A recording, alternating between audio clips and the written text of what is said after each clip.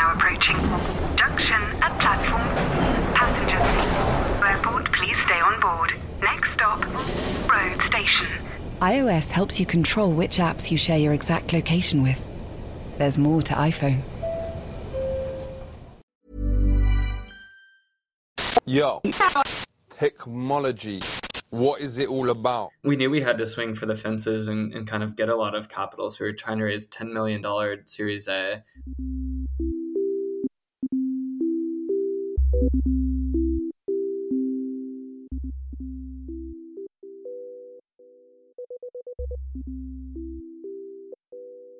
Hello and welcome to Danny in the Valley, your weekly dispatch from behind the scenes and inside the minds of the top people in tech. I'm your host, Danny Fortson, the West Coast correspondent for the Sunday Times. How are you all doing? I am recovering from COVID.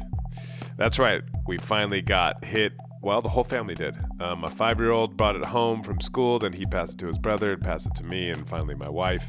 So we all got it, but we're all coming out of the back end of it now. It was mostly fine. You know, we did have some symptoms. I was completely wiped out for like a day. And then since then, it's been kind of like a weird cold. Just some congestion, the occasional dull headache, which is weird because I just don't get headaches. But otherwise, I'm fine, feeling good. And most importantly, now we all have immunity. So I am pumped. Because we've been living pretty cautiously because we were trying to avoid, especially our 3-year-old who's not vaccinated, getting it, and the kind of the quarantine, forced isolation that would entail. But now we've done that, so we can start getting out there, doing some more traveling. I can start doing a lot more in-person stuff, interviews, podcasts. I'm feeling good. So hopefully, we are getting toward the end of this pandemic, at least as it has been over this past 2 years, and we can start kind of moving to a different phase. It's certainly what it feels like. But anyhow, we're not talking about COVID this week. We have a great show for you, though. We are talking about rockets, specifically 3D printed rockets. That's right. Our guest is Tim Ellis. He is the founder of a company called Relativity Space. It's a startup that's raised over $1 billion. And what they've been doing over the past 5 years or so is building the world's largest 3D printer, which they're then using to build the world's very first fully 3D printed rocket, which is the largest 3D printed anything on planet Earth. And you're kind of wondering, I can imagine, who cares? Well, 3D printing, as opposed to, typical manufacturing where you have to kind of have various bits and pieces, you make them, you fasten them together. It's very expensive, takes a long time. Doing it with 3D printing, fraction of the cost, and can be done in a fraction of the time. And when you're talking about the space industry, that's a very, very big deal because, as we have covered on this pod many times, space industry is booming like literally never before. And there's a whole bunch of stuff that when it gets really cheap to send stuff into space, you can do back down here on Earth. They're quite a big deal. From, real-time Earth imaging to monitoring climate change, predicting the weather, monitoring deforestation. I mean, the kind of list goes on. And there's other stuff you can do in space, like zero-G manufacturing of really interesting and difficult to make stuff here on Earth. There's, of course, satellite-based internet, which is, going to be a huge force, especially for the 3 billion or so people who are not on the web, believe it or not, as of today. So anyway, there's a lot going on here. And Tim started out with this crazy idea in his 20s. And it all is coming to a head over this next couple months when they do their first launch of their first mega giant rocket fully 3D printed. So it'd be really interesting to see. So we want to have him in before that kind of big moment of truth. And he also has a really amazing founder story. And let's just say, don't want to spoil it, but that cold emails from random young folks to really famous people, every once in a while, they actually work. You're really going to get a kick out of this one. Trust me, we covered all, including Tim's fixation with Mars and how he reckons his company is going to help us set up a base there and why that's a good idea. Or at least according to him. Maybe you agree, maybe you don't. But we cover all of that and much more in my conversation with Tim Ellis, the founder and CEO of Relativity Space. Enjoy. So I came across you guys because I've written a lot about space over the last couple of years. Because it's, there's this big boom in space, kind of unprecedented boom of people and investing in space and the space tourism thing and all that stuff. But I was really interested because you guys are 3D printing rockets. And I've written about 3D printing over the years on and off, but it was always like little kind of trinkets. I remember going to, when I lived in London, there was like a 3D printing kind of conference, and it was like, we can 3D print a likeness of you. And it's like, but it's a little figurine. This is all like kind of small, intricate stuff. And so I was like, but you're printing like how big is the rocket? So our first rocket's 110 feet tall and 7.5 foot diameter. So in meters, about 30 meters tall, 3 meters wide, give or take, a little under. And that whole thing is 3D printed out of metal. So very, very, very large, relatively builds the largest metal 3D printers in the world. And then we also have a new rocket that's, we'll talk about, I'm sure, but it's fully reusable. And that one is 220 feet tall, 20 foot diameter. So, quite a bit bigger, about 20 times bigger payload, 20,000 kilograms. So that's all 3D printed on the same printers. Wow. Okay. So I have questions. One, what problem are you solving by doing it this way? And two, how did you get here? What were you doing before? Yeah, of course. I think I'll kind of answer both of those together because it's related. So I started my career working at Blue Origin. So that's Jeff Bezos' private space company up in Seattle. I was a propulsion engineer. So the whole propulsion team was only about 20 people when I first joined. So it was really early. The whole company was 150, and I designed rocket engines. So I would go from a blank sheet of paper to the first working version of a product and do all the steps in between. So by background, I'm, I guess, what you would call a full stack rocket engineer. And in that process, I ended up doing the first ever metal 3D printing at Blue Origin. And then, I really saw just how much cheaper and faster it was to 3D print these really, really complicated parts that normally would have taken 9 months and gone to a dozen or so different suppliers and all these different really labor intensive steps. And I printed these parts in single pieces. But then really what the inspiration was for Relativity, which I founded about 6 years ago now, was I started the metal 3D printing division at Blue Origin. So I really saw, well, man, if this works for a single part, I should start a division here and let's go buy a bunch of 3D printers. I mean, Jeff, who I was lucky to work with on it, said, look, I've got all this capital. I'm willing to invest in the future. So we went and bought a bunch of off-the-shelf metal 3D printers and started doing bits and parts of a rocket. But the problem is I was looking at a giant factory full of fixed tooling, trying to build these rockets that had hundreds of thousands of individual parts. And we were happy that we were printing one part. So it was very slow and kind of cumbersome way to have this technology be adopted. And so I took a step back and realized, really two core things that led me to found Relativity. The first was, I went to school in LA at USC. So a ton of my friends had worked over at SpaceX. And, back in 2015, when I founded Relativity, SpaceX was landing rockets and docking with the International Space Station and doing all this like really inspiring stuff. Like honestly, being a space nerd and loving rockets, I think even outside of that, I think SpaceX has done some of the most inspiring things in our lifetime around mechanical engineering and just what kind of crazy mission you can go after and somehow find success. But despite that, at the time when I founded Relativity, nearly 13 years old, and not a single other company had been founded that wanted to go to Mars and make humanity multiplanetary. And I personally am very inspired by that mission, and I can go into why. But I think there has to be a company that's going to build an industrial base on Mars. And I think 3D printing is inevitably required if we're going to ever get off planet and live on the moon or on Mars or in space. And so, I really just worked backwards and said, well, somebody's going to start this company that is going to create intelligent 3D printing technology we need to live in space. And, I thought from my experience at Blue Origin, if I got started from scratch and really created an entirely new tech stack for aerospace built around 3D printing, that we could be that company. It's our core mission that we want to build an industrial base on Mars is our long-term stated goal. Relativity's long-term stated goal is to build an industrial base on Mars. That's right. Yeah.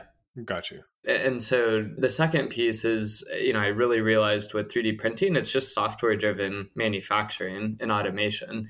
So I saw the ability to reduce part count of a whole product instead of just bits and parts. If we could print an entire rocket, that we'd have 100 times fewer parts. I believe in what Relativity is driving towards is we'll be able to build a rocket from raw material to complete in under 60 days. And then 60 days later, we can do a better version. And 60 days later than that, we can do an even better version because there's fewer constraints with 3D printing. You can iterate much faster. And so I think the core problem we're solving isn't just launching satellites to orbit, although that's really what we're focused on today. And that's how we make money as a business. But it's really creating this new tech stack for aerospace and transitioning from manual labor, fixed tooling based, high part count, high complexity manufacturing that's dominated aerospace over the last 60 years to software driven automation and 3D printing and data driven manufacturing, which is what I'm very convinced is the future. It strikes me that there's some similarities here, at least on a high level, between kind of electric cars and the internal combustion engine. Just in terms of, one of the things that electric cars promise is that they're just going to break down a lot less because there's an order of magnitude fewer moving parts. It's just a simpler machine. Because also in space, obviously, we all have you can go on YouTube and see like the spectacular explosions, things going wrong all the time, et cetera. But, I presume there's an advantage here about reducing just the sheer number of parts, like the less bolts and things and little bits and pieces that can go wrong, for lack of a better word. Yeah, that's exactly right. I do think, when you look at automotive, it's been very clear for a few decades now that electric was the future. We've known it from a climate perspective, from a sustainability perspective. There's other advantages to electric vehicles. But for many decades, people were trying to take an existing factory, an existing development and design paradigm and supply chain paradigm to building electric cars, whether it was Ford or Nissan with early electric vehicles. We're trying to shove batteries and electric motors into these existing products, and no one really built a very compelling product at all. And people have been trying for some time. It wasn't until a company came along that realized really the shift from gas internal combustion based economy to electric meant the design of the car could be different. The design of the factory was different. In fact, the whole business model can be different. You can view batteries and electric motors as this core tech to build multiple products on top of. And then, the dirty secret with electric cars, as you mentioned, is having fewer parts also means you can automate much easier.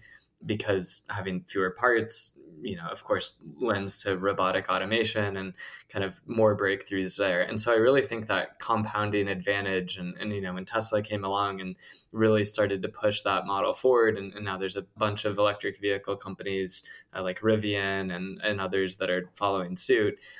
I think the same thing will happen in aerospace, really the shift to 3D printing, which again, in my view, is really just software driven, no fixed tooling, combine a bunch of parts together and build very complex things with a lot of manufacturing simplicity and push that kind of rate of learning and improvement into data that you can collect on the process and improve the product. That is a paradigm shift that is inevitable. Whether Relativity does it or not, I think we're very far along in making that happen. But whether we achieve it or not, it's the right goal to go after because it must happen. Software and automation is permeating almost every other industry, but it really hasn't in aerospace yet. And that's for good reason. Versus a car, an airplane or a rocket has many orders of magnitude higher parts. And if you look at one in real life, you'll see just how complicated it is. And then even worse, you only build, maybe a dozen or a few hundred a month ever. But that still adds up to be $1 trillion industry globally when you look at all of aerospace manufacturing globally. So it's a big opportunity. So how does it work? Because the theory sounds all totally logical and makes sense and feels like, oh, this is very clearly a step change in how things are done. But printing a 100-foot rocket out of, I presume, molten metal doesn't sound easy. Yeah, it's not. And before I get to that, I guess just to tone set, to certainly Relativity 6 years old. We've got about 650 employees around in the US, and we've raised a little under $1.4 billion. So it's been a journey to get to that point. I'm excited to tell that story. Yeah, we absolutely, I want to kind of get to that whole journey, but if we could get to how it works, and then maybe we can go backwards, just like, because obviously will not have been a straight line to get where you are. Yeah, of course. So yeah, really at its heart, metal 3D printing is very similar to welding. So you really have a metal wire that you feed in and then melt. For us, we have a combination of lasers and then also electric arc discharge, which is really just a welding power supply, essentially. And then all of that printing head is attached to a robot arm. And so wherever the robot moves and traces a path out, essentially is feeding in solid aluminum wire. It melts and then solidifies right there at the source. And so what you end up with is very similar grain structure and metallurgy and material properties to welded aluminum alloys. But then what we found in the process is we had to invent our own aluminum alloys and really start to collect a lot of real-time data. We've written software for simulation to simulate the print before printing. And then we've correlated all of that with post-process data through tens of thousands of material samples and looking under a microscope and really making sure the quality is good enough to 3D print a working rocket. And so really, I would say creating the 3D printer has been just as hard as making a rocket work, which, I think that gets to part of the founding story when, we said we're going to 3D print a rocket. No one has ever done this before at this scale. Almost everyone in rockets is doing metal 3D printing of some type, usually for engine components and parts of the engine. And these are very small, off-the-shelf metal 3D printers. But to do it for the entire primary structure, it's quite a bit larger. And we definitely had to invent a lot of the printing tech just to make that work. But, we've now built dozens of pressure vessels and tank structures and even done full-scale testing for the first rocket that we're going to fly to orbit in a few months from now. So it's really, really exciting to see, the tech does work. And we have gotten to the point where it's not a question of if, but when. And is the challenge around size, kind of simply put, or is it like, because I imagine, a rocket has to withstand, extreme pressures, temperatures, all these physical forces on it. I don't know if it's just simply, we just had to build a big old robot to build something this big, or were there a whole host of other things that you also had to figure out? Yeah, I wish it was that easy. I thought it was going to be at first, maybe. I mean, actually, honestly, no one had ever built up aluminum kind of structures at that scale before. So I did think when I founded it, I thought there was a 50-50 chance within 3 months we would just have a pile of metal that looked like, horrible and obviously not going to work. And that, I would have left a good job and failed pretty fast. But as it turns out, the first thing we printed, worked well enough that it showed promise. But I mean, it's been a solid, really a solid 5-year development process to get the printer that would even work at all. So really what's been hard is controlling the process to have routine quality. I mean, when you look at how big our rocket is, the 110-foot tall structure, it's something like 100 miles of print area or wire fed in. So essentially, wow. The distance it is printing is like 100 miles. And I don't know what that is in kilometers. I'm going to speak in English units. No, yeah. No, well, our audience is versed in miles and kilometers, so we're all good. Fantastic. Okay, so 100 miles. And you essentially have to have very, very few flaws in the 100 miles to make sure that the thing's going to work, because it's a big pressure vessel. So any one flaw or weakness that's too big will unzip, potentially the entire rocket. And so the level of quality control is extremely high. And that's really come from a lot of the simulation techniques, the real-time data collection, tagging, storage, learning from data. We've printed tens of thousands of print hours across many printers. And since we build our own printers in-house and we don't sell them to anybody, we're on generation 4 of our own 3D printing technology. So we've also been able to print, fail, iterate, add active cooling, different laser sensors, camera sensors, collecting even audio data. We've learned that listening to the sound of it printing tells us something about the quality. And then this all needs to mesh together and, really be correlated to then have that level of quality to work and the printing. So that's been a big part of the kind of magic to make it all function properly. And how big is this printing robot? Yeah, so the latest 3rd generation printers, which is what we're building on entirely now, is 32 feet tall, and we can print about 20-foot diameter. So 20 feet by 32 feet. And then we have 5 flight printers currently operating. And so across those 5, they build the rocket in different sections. And we have a separate horizontal joining printer welder, essentially, that joins them together. And that makes the whole thing. Is this just the body you're building, or are you also printing all of like the engine and the engine parts and everything else as well? Yep. So we do all that as well. So yeah, those printers are for the main very large structures, which is liquid oxygen and liquid methane tanks, and the payload fairing and fuselage and interstage. And there's a bunch of stiffening structures on the inside of the tank. So they're not just tubes. There's quite a bit more going on. That's normally very complicated to build. And then all the engines are printed as well. So really, for the very first rocket, it's about 85% 3D printed. And then our target is to get to 95%. And I think we'll actually exceed 95% on the next versions of our rockets. Because really, each version we do will just merge more parts together into these 3D printed structures, which of course gets rid of joints and interfaces. It gets rid of multiple suppliers and having to coordinate parts being made, even internally to our company, because we're quite vertically integrated. Just getting rid of parts and complexity will result in much faster iteration speeds. So would this look differently?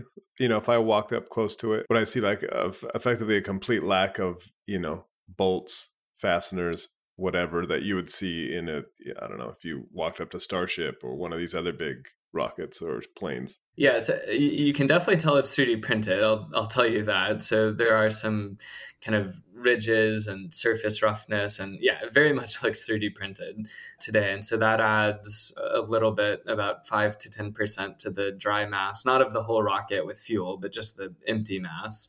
But we actually make up for that increased weight because we're able to more finely optimize the geometry. So adding different stiffening structures and changing the wall thickness up the height of the rocket, which is traditionally quite difficult to do. And so not everyone does that, ends up really helping us. But so for the first rocket, there's for sure parts of in the engines, the turbopumps, valves that look wildly different from a non-3D printed product.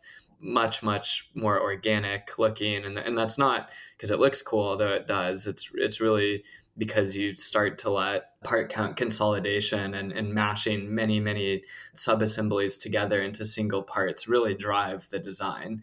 And so the design for 3D printing and the 3D printers themselves are actually really go hand in hand, which is also why I had to start from scratch and building the company, because you can't just press print on a traditional design and have it really save you any time or cost. In fact, it'll almost certainly be more expensive and slower to build a traditional design that way. 3D printing only makes sense when you really think of the entire development approach for that process.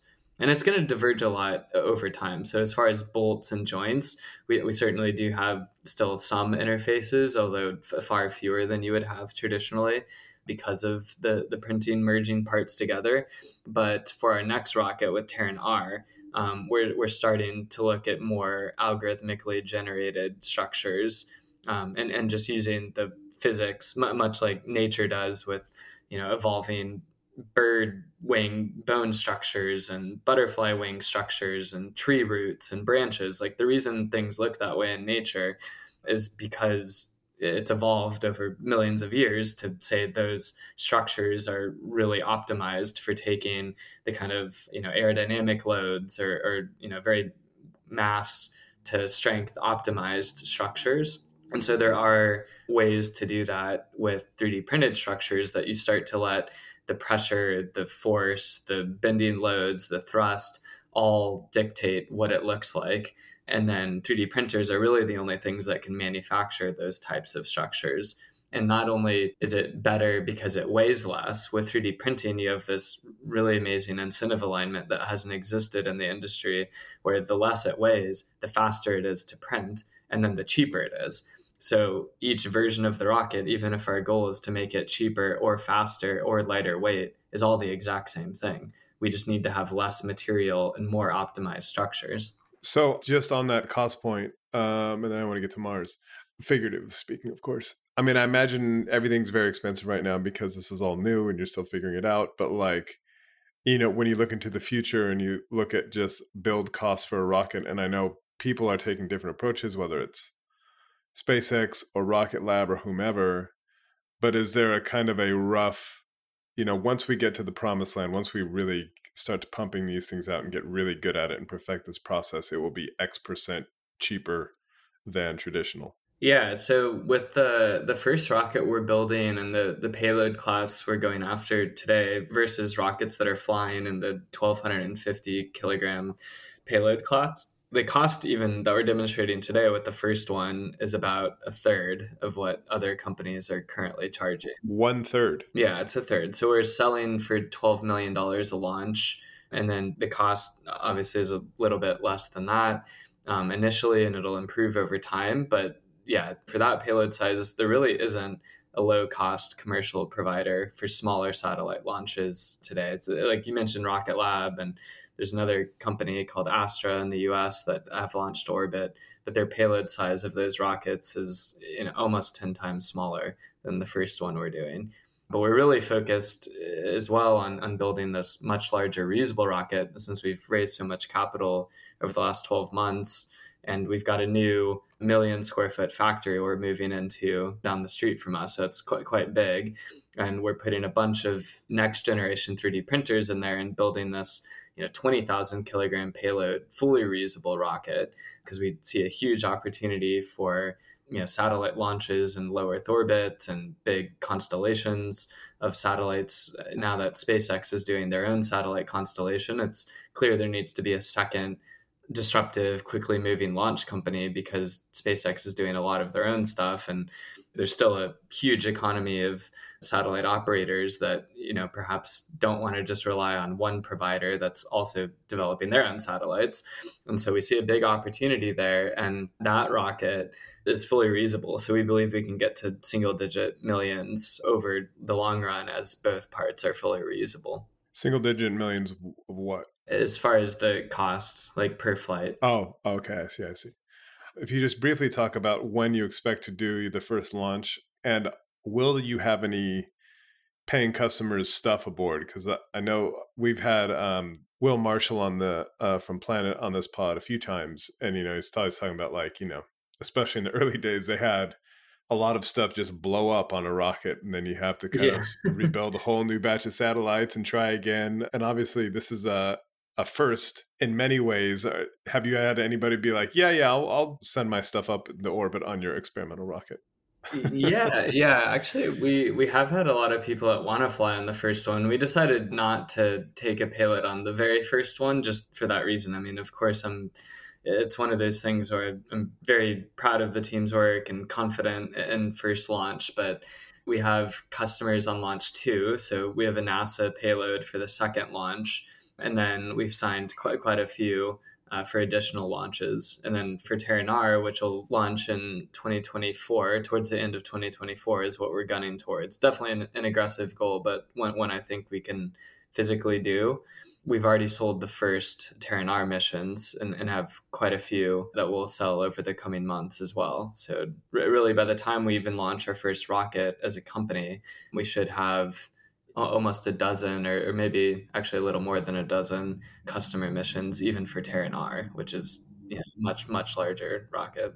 Right. Why Mars? Why is that the goal? Why are you interested in that? Yeah, so I guess it kind of goes back to maybe more personal stuff, and I guess talking more about that. So I was always really good at math and science and physics growing up. So I grew up in Texas, went to public school there, and was always really, really good at math and science. But where in Texas? I'm from Plano. So if you've ever drank Dr. Pepper 7-Up, it says made in Plano, Texas. It sounds like a very rural town, I feel like, but it is a pretty big suburb north of Dallas. And but it was like a very safe but boring place to grow up. I didn't realize it at the time, but it's one of those places where every single house looks exactly the same. Very kind of like all there really is to do is shop and go to a mall. Like there's not anything outdoors or anything like that. But that was actually, kind of led to a few things. Like one was, of course, focusing on school, but then also I got really into film and cinema and writing. So I actually wrote drafts of 2 novels in high school, and I dropped out of AP Physics my senior year of high school with, what at the time was a perfect grade to join the school newspaper because I thought I wanted to be a writer. So I got really inspired by this idea of, well, frankly, inspiration and wonder. And I watched movies like Donnie Darko and Fight Club, and it's very inspiring to go in the creative field. So when I went to USC, I thought I was going to graduate and be a screenwriter. Yeah, USC Film School, very famous, yeah. Yeah. And I wasn't officially like a film major. I was in an honors writing program, but, I thought I was going to be a screenwriter. That's why I moved to LA.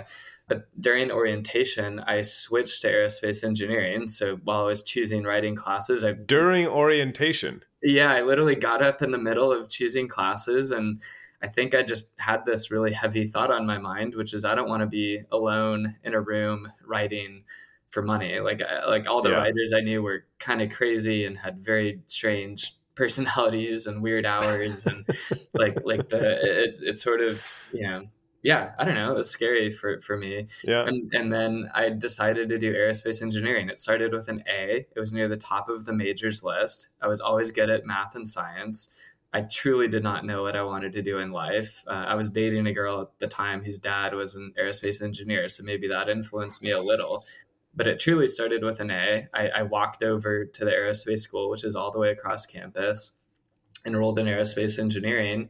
And then my freshman year, I did very well in the classes, but I almost dropped out and wanted to go back to business and cinema this time, because I was taking a coding class called MATLAB.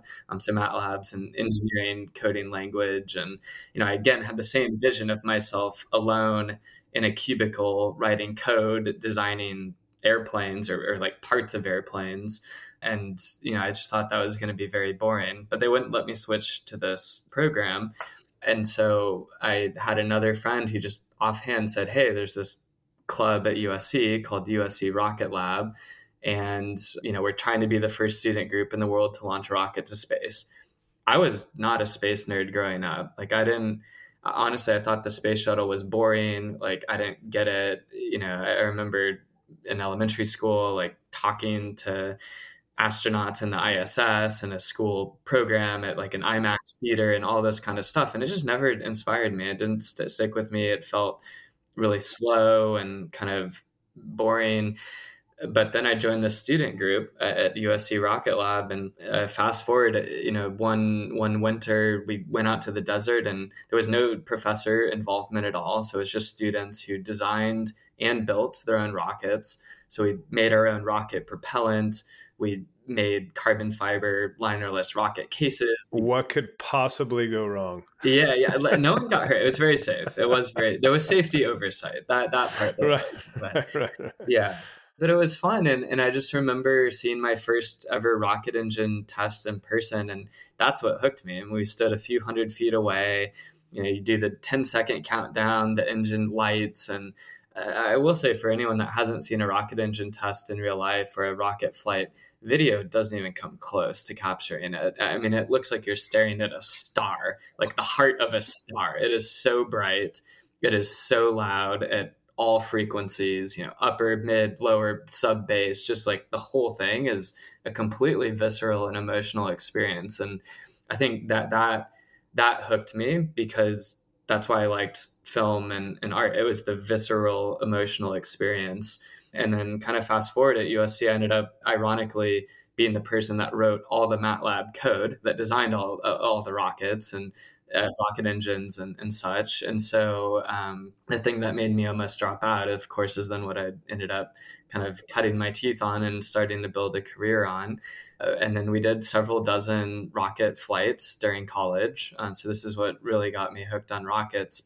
And they actually make it into orbit? They make it into space? So we did a whole bunch that were like 0 to Mach 4 and like 7 seconds and pulling 50 Gs, like crazy rockets. They're more like missiles than rockets, really. But then we did, I did grad school at USC as well in aerospace engineering and propulsion. And right before graduating, we did do our first space attempts. So the first one didn't make it. It blew up kind of quickly on launch. We ended up having a kind of technically, but had a grain like shear failure. So basically the rocket propellant was accelerating so fast that it ripped itself in half. And that's what caused the failure. But there was finally a few years ago a successful attempt where it was the first student group that launched a rocket into space at USC. In the year of the tiger, the lion and the unicorn are here to inform. 3 months for £1, a 98% reduction that will give you access to an unrivaled wealth of knowledge and breadth of opinions at an unbeatable price. Subscribe now at thetimes.co.uk/Danny in the Valley. As you're listening to me, Daisy, Apple's iPhone disassembly robot, is dismantling an iPhone into lots of recyclable parts. That's how Apple recovers more materials than conventional recycling methods. Thanks, Daisy. There's more to iPhone. Millions of people have lost weight with personalized plans from Noom. Like Evan, who can't stand salads and still lost 50 pounds. Salads generally for most people are the easy button, right? For me, that wasn't an option. I never really was a salad guy. That's just not who I am.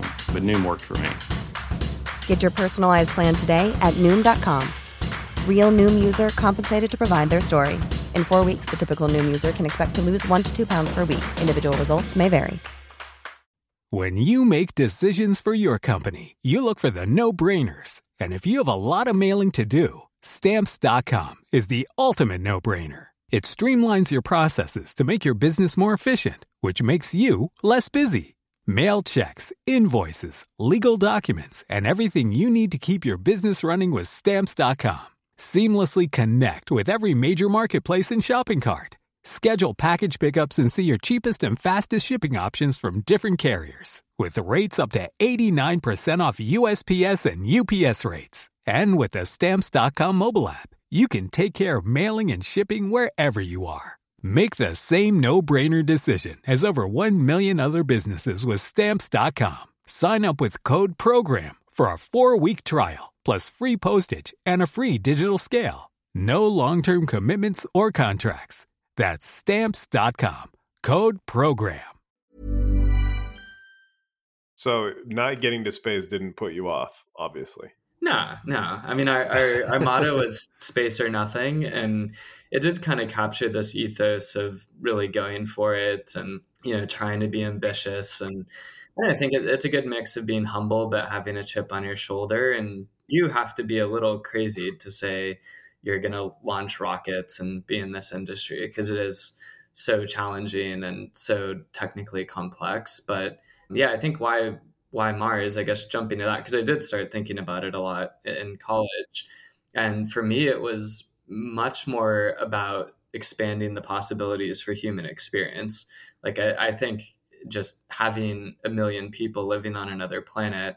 And if we were having this conversation right now, Earth and what it means to be a human being would be radically different. Like, I think it's very existential for me.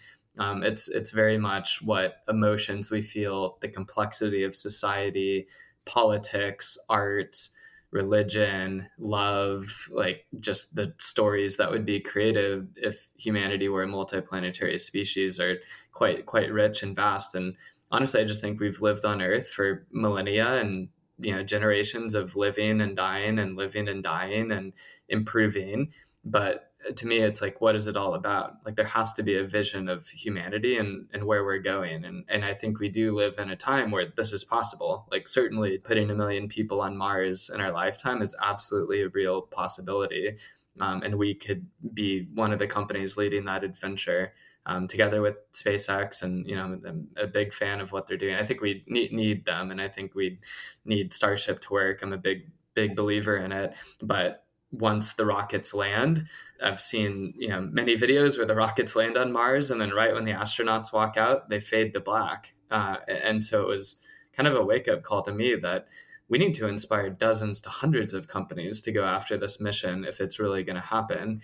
And it's not a guarantee or certainty that more companies would be founded to go after such an ambitious goal. And in fact, all of the other space companies you've mentioned, not a single one of them, other than us and SpaceX, have said Mars is even part of our vision or mission in the long term.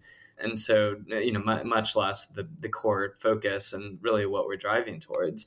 And so that's just a little depressing. And I think, SpaceX is almost 2 decades old now. And if there's only 2 of us, we need to catalyze a lot more interest and excitement. Right. So you're working at Blue Origin.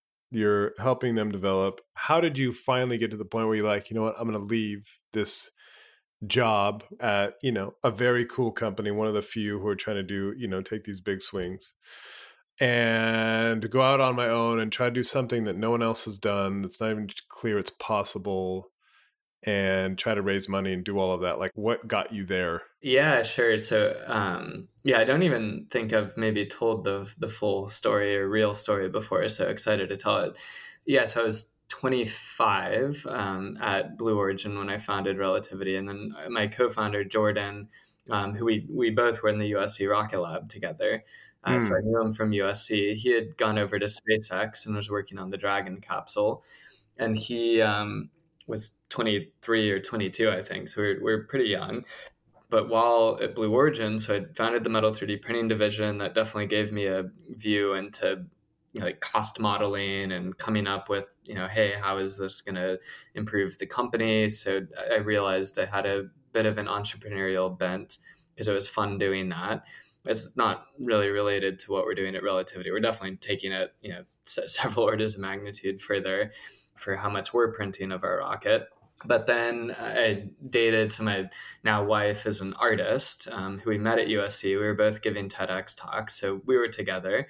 And we started writing a business plan for a science art gallery we were going to found in Seattle called Relativity Gallery. And so the whole idea of that was art plus science equals wonder. And we had this Venn diagram logo of, kind of wonder in the middle. And it was going to feature artists that were doing, work in science and kind of blending the two together. But basically, my dad stopped us from signing a lease at the final hour on this gallery space. And, I was going to take my $80,000 kind of Blue Origin engineer salary and dump like half of it into this gallery and kind of live on ramen. Like, it was going to be a definite adventure to do it. Why'd your dad, was this like a typical parent, like, this is just a bad idea, you're going to be living like a pauper, or was it deeper than that? No, I think, so my dad, well, he's an entrepreneur. So basically he owns a company that's like, it's been anything from literally himself to kind of up to 6 people, and then back down to himself, and then up to 6. So kind of growing up, I did have a good model of like, he's an entrepreneur and almost failed like I honestly can't tell you how many times I've talked to him where he said, I think I'm going to have to shut the company down. We're failing. Like, it was just always on the ragged edge of making it. What does this company do? So it's called Camden Design Group. They do like kidney dialysis architecture. So it's very, very specific. But he's an architect, and they just do like design of buildings essentially. And, again, usually it's just him. So it's kind of a very, very small business. But yeah, he never failed. And I saw that. So that was definitely a good model. And, I recognize kind of lucky growing up from that perspective and having that model. But he was very supportive, and he's supportive of taking risk. He just, I don't know, he kind of sat us down and maybe did the, hey, have you really thought about this kind of final gate? And, then I was like, oh, well, now that you say it, I don't know, like, I guess it does feel a little crazy and risky, but I couldn't scratch that entrepreneurial itch, and it just wouldn't go away. So I just thought, well, man, like, why don't I just 3D print a whole rocket? Like, isn't that the inevitable future? Like, someone's going to have to do it eventually, because I was pretty sure that in the future, no one was ever going to say, I want a rocket with, more parts or more hands-on labor, more fixed tooling or more complicated supply chain. And I kind of learned that way of thinking from Jeff, which is also great, of just what's not going to change and what's durable. And so from there, it just, yeah, I cold emailed Mark Cuban is the very first email I sent after leaving. As you do. How'd you get his email? I guessed. So we guessed 20 different combinations of mcuban, mark.cuban@gmail.com and yahoo.com. So I just put in the 2-line, 20 different versions. There's some kind of mcuban@gmail who's probably got a inbox full of people like you who are like, hey, I've got a good idea. Give me some money. I can save listeners the trouble. That actually is his email. It's mcuban@gmail.com. So there you go. So he responded in 5 minutes. Of course, I got, a bunch of bounce backs, and he replied in 5 minutes. And the subject line was, space is sexy. We're 3D printing a whole rocket. We were raising our seed rounds. Like, I mean, this is literally the first email I sent from my Relativity email address. Like, I didn't know any investors. I hadn't even tried to talk to investors. I mean, I was scraping my contacts from way back in USC and anyone even tangentially related to startups. And, he replied back and kind of asked a few questions, but then we were asking for $100,000. So, sorry, just pause there for a sec. So when he replied back, were you like, holy shit? Oh yeah, that was there's a large number of pinch me moments at this point, but that's definitely one of the craziest. I was like, is this real? Like, this is pretty nuts. But I've gone on to find, by the way, you can email or message almost anyone in the world, and you won't get 100% reply back, but you'll actually get a pretty shocking amount of interest, especially if it's a warm intro. Like, a lot of people want to just help. But yeah, he's pretty crazy with email, and he's now invested in every funding round we've done since. But yeah, he ended up doing, we said we were raising $500K. We wanted $100,000. And he said, well, I'll just do the entire thing. Like, I'll do all $500K. So it was basically a, like, couple minute interaction. So literally your first email got you $500K for this idea. That's right. Yeah. And I appreciate in hindsight how not normal that is, because then the same week we got into Y Combinator and incorporated. So it was a very crazy first week. And so then we did YC, and it was just me and my co-founder, Jordan Noon, at that point. And of course, in YC, we had 3 months. And really, Sam Altman, who led YC at the time, was pretty instrumental. Like, he's focused a lot on deep tech and really hard science companies. And he's got a personal passion for it. He's leading OpenAI now. But he believed in us. And then we had 3 months to show a prototype. I mean, we had literally just started the company. We had absolutely nothing. We had some Excel models, and, we had just walked out of our jobs. So we couldn't really have done much. So we more or less had to make a prototype for what was going to be the world's largest metal 3D printer. We had to show people that works. And then we had to design, some of the rocket and just show traction or get customers. So I just remember during YC, we were flying around. We had even getting equipment, like lead time for robots and stuff in 3 months was basically impossible. So we had to beg, borrow, lease and rent out other random people's robots and laser welders and aluminum wire feed systems and all of that kind of stuff. And so we had 4 different people going at once, including we did order our own robot from KUKA to do at our YC warehouse. And I remember within the first 2 weeks, like 2 of the options totally failed. Basically we were using these really high power, multi-thousand watt laser welders, and the laser with aluminum, it's especially reflective. So it bounced back off the aluminum and it went back up the laser fiber and totally burned out the laser fiber. And that's a 12-week lead time replacement part. So basically within 2 weeks, 2 of our 4 shots on goal completely failed. But then we had one group that we were working with and flying to their facility in Ohio named EWI that had equipment and people that we ended up hiring onto the Relativity team later. But that we kind of learned from those failures, came up with a new way to do the printing with aluminum so that it wouldn't burn up the fiber.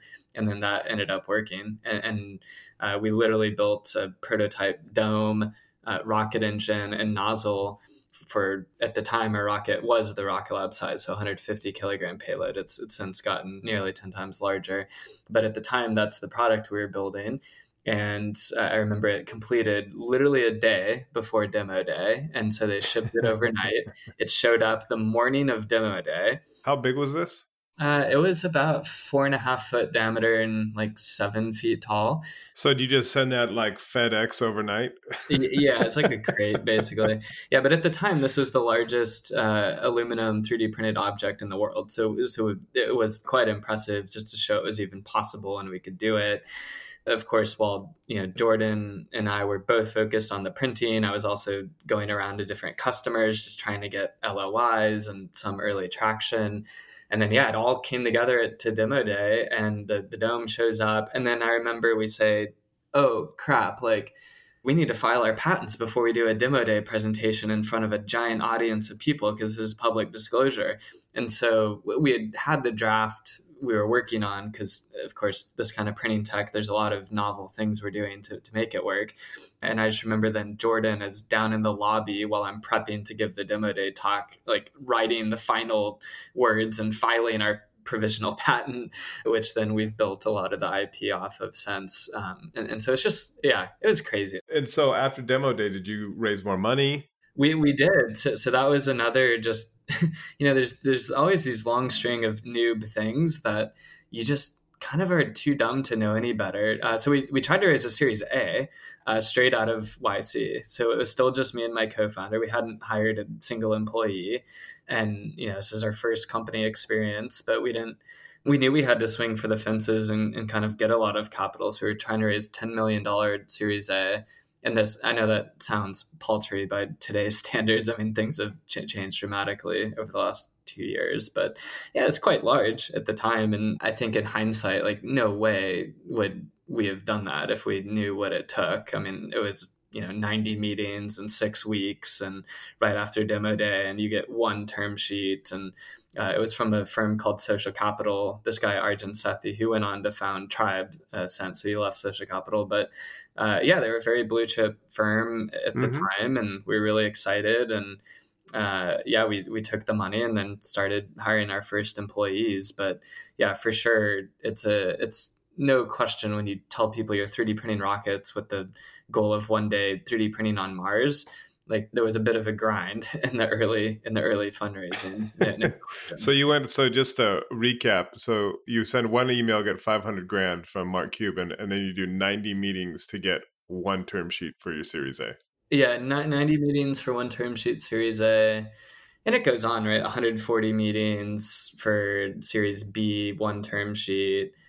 I think Series C was maybe 60 meetings. It was less. It got less. And then the follow-on ones, which have been most of the money, like 1.2 billion, was over and done in 3 weeks each, like really fast. And has Bezos and or Amazon or the Earth Fund, have they invested? Not directly, no. But I've stayed in touch with Jeff, and yeah, it's been fun to show off some of the things we're doing, and yeah, more just personal friends, frankly, than anything business related. Right. And just on that issue around manufacturing on Mars, are there any issues gravity-wise or atmosphere-wise that would make it harder to print things on the red planet? Yeah, so definitely gravity is different. That's the hardest thing to simulate. But the nice thing about our approach is so everything on Mars can be simulated and you can print and trial it on Earth. So atmospheric composition, which is more CO2 heavy, you can do that in a vacuum chamber. The temperature swings, you can do in an environmental chamber. Even the alloy composition, we've thought about what that looks like on Mars. And early on, we would send the material there. But long term, of course, you want to build from materials that you mine on Mars. But the hardest thing is gravity. But luckily, the way our control algorithms are being developed is we will be able to simulate in like simulation software, physics simulation software, different levels of gravity and see how that affects the print parameters. And so we can build in some intelligence into the system that will, essentially predict with a lower gravity what it looks like. Like basically it just becomes a more surface tension dominated problem, for the physics versus gravity plus surface tension. Like really the most extreme is in zero gravity. Of course, there's no gravity, so it's all surface tension dominated, but that's generally fairly predictable. But I do think the intelligence and kind of machine learning or ability to adapt to nonlinear print parameters that are a little stochastic and unpredictable, that having more intelligent printing will be a big part of what you need. And then also just a very compact factory that can build a wide range of products with little human labor, because there's not going to be very many people on Mars initially, and they have to be really productive to build structures. And I think the first things we'll do, it'll be things like spare parts for missions that you can't really ship something else there, so you need spare parts, but then also things like water and food storage vessels, I think transportation systems like little rovers and things like that, I think will be more early things. But yeah, really, it does need to grow to be a full industrial base, because I don't think we're going to be launching huge numbers of casting equipment and lathes and mills and other pieces. So is the idea then, so first phase is getting stuff into space and or to the moon and or to the Mars. Second phase is actually setting up shop effectively on Mars to actually help build civilization, because you can't just like go to Home Depot on Mars to buy stuff and build stuff and etc. Yep, exactly. So it's I think I'm more realistic in that it's going to be a longer time horizon. But the thing we're finding, and really one of the most exciting things for me, is that all of those North Star parameters of a small, compact factory that can build a wide range of products on few systems and small capex with not a lot of human labor and quick iteration and learning rate, all describe a very killer business on Earth when it comes to building aerospace products. So, I think we're definitely ambitious in our vision and long-term mission, but near term, there's a huge opportunity, because when you look at an aerospace factory from 60 years ago, a modern one today doesn't look much different. It's still these giant, fixed tooling based products with hundreds of thousands to millions of individual parts all assembled by hand, and not a lot of automation and software. And I do really believe that, software is going to disrupt almost every industry, and it already is. It hasn't really touched aerospace yet, because no one's built the toolkit underpinning it to create a product in a different way. And so that's really what Relativity is doing. And then we're the first end product 3D printing company in the world that's not just selling 3D printers, but we're building the entire product on top of it. I think, going back to the electric vehicle analogy from earlier, I think that we're definitely taking a page out of that playbook, because what we realized is 3D printing hasn't gotten as large as it can, partially because it's a very high adoption friction from what is normally defined as the customer interface. Like normally a company is building a 3D printer and trying to sell it to somebody like a Boeing or Honeywell or Rolls-Royce or Relativity. Like we'd be a customer as well. But the problem is you're not just selling a machine and saying, hey, go print some parts. What you're really selling is an entirely new philosophy that says you need to design all of your parts differently. You need to design your supply chain differently, your factory differently. You even need to hire some different people that have skill sets and know how to design and develop for 3D printing. Your quality control is different. Your whole development process and the way your company is built is different.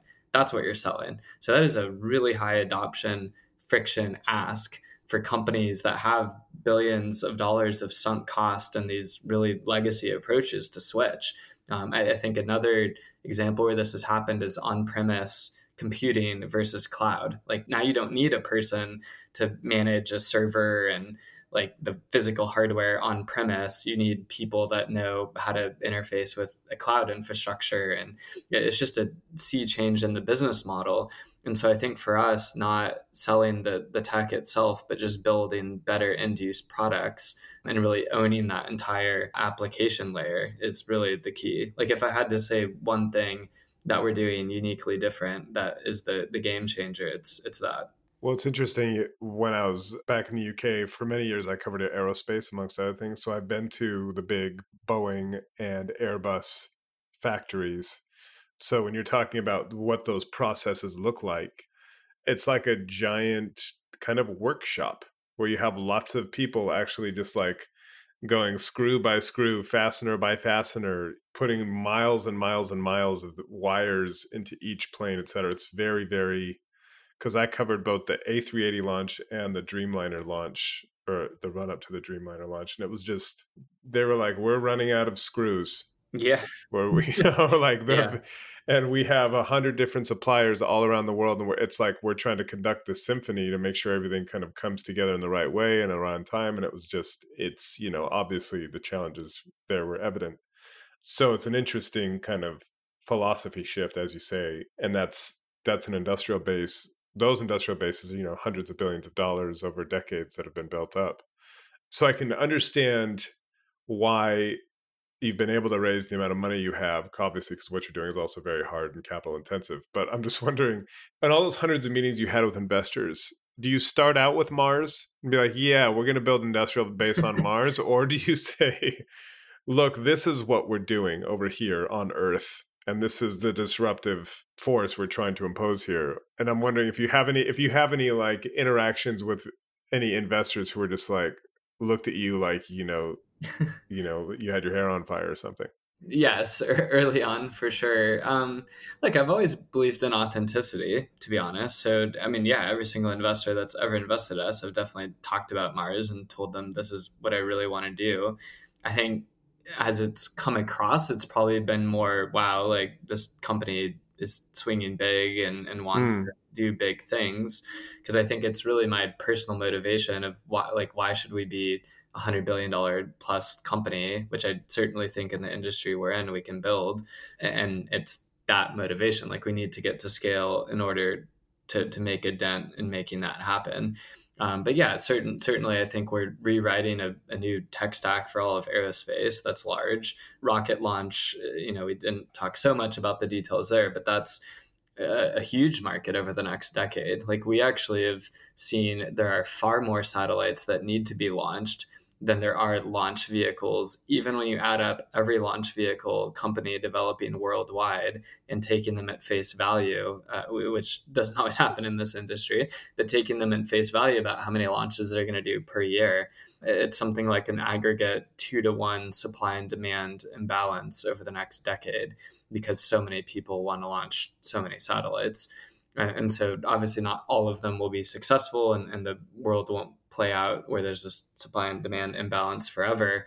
But I do think there's a huge opportunity. So starting there, plus our team's experience, we basically hired most of the executive team that built the first wave of private space companies. So the person that led the entire Dragon capsule program for 8 years, the person that led all of production and launch for SpaceX, the person that led all of government sales and lobbying. So we have a pretty stacked team, which of course gives investors a lot of confidence that we can execute and deliver. And then we also, we're only the fourth company to ever get a launch site at Cape Canaveral, Florida. The others were SpaceX, Blue Origin, and United Launch Alliance. We control about half of Stennis Space Center exclusively for the next 20 years in a pioneering public-private partnership we won there.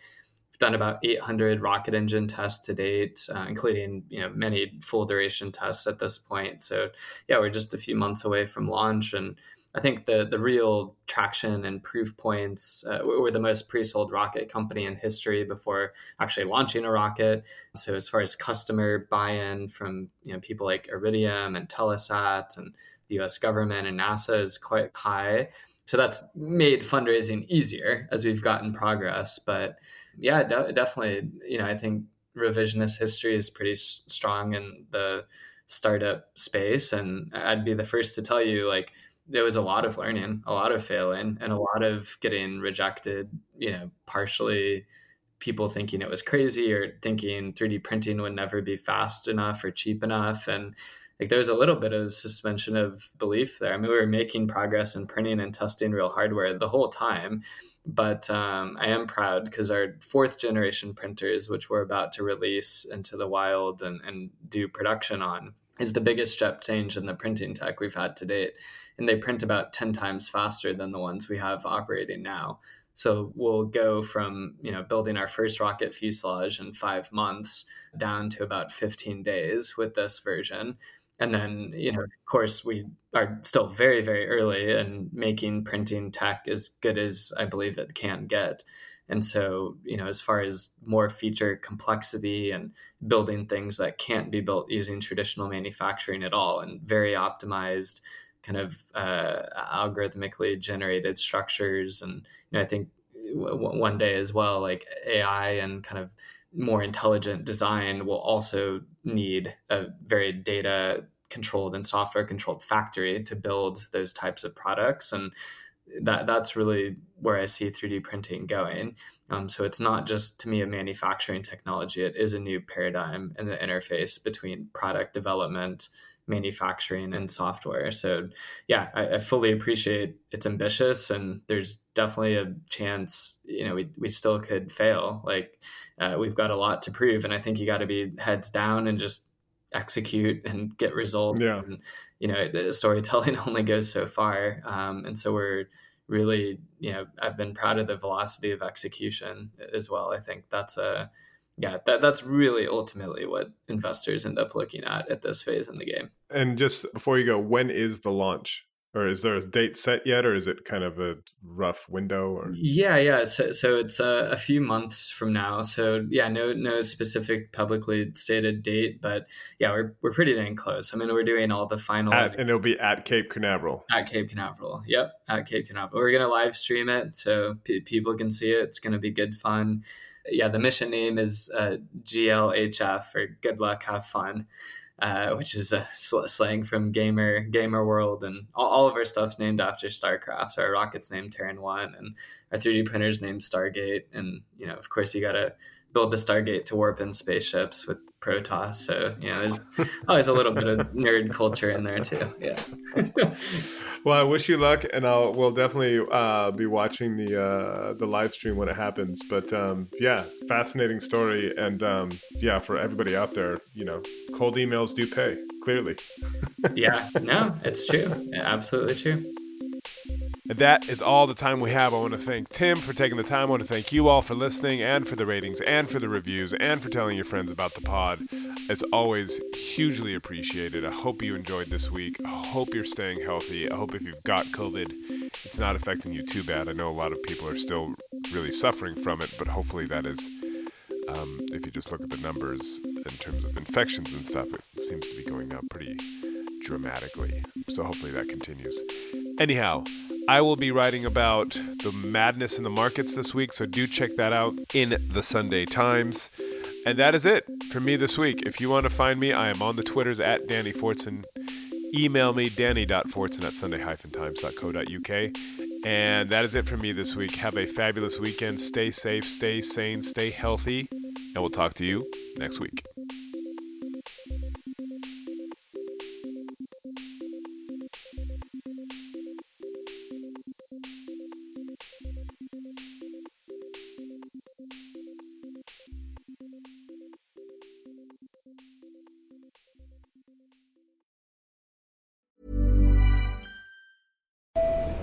The train is now approaching. Junction at platform. Passengers, airport, please stay on board. Next stop, road station. iOS helps you control which apps you share your exact location with. There's more to iPhone.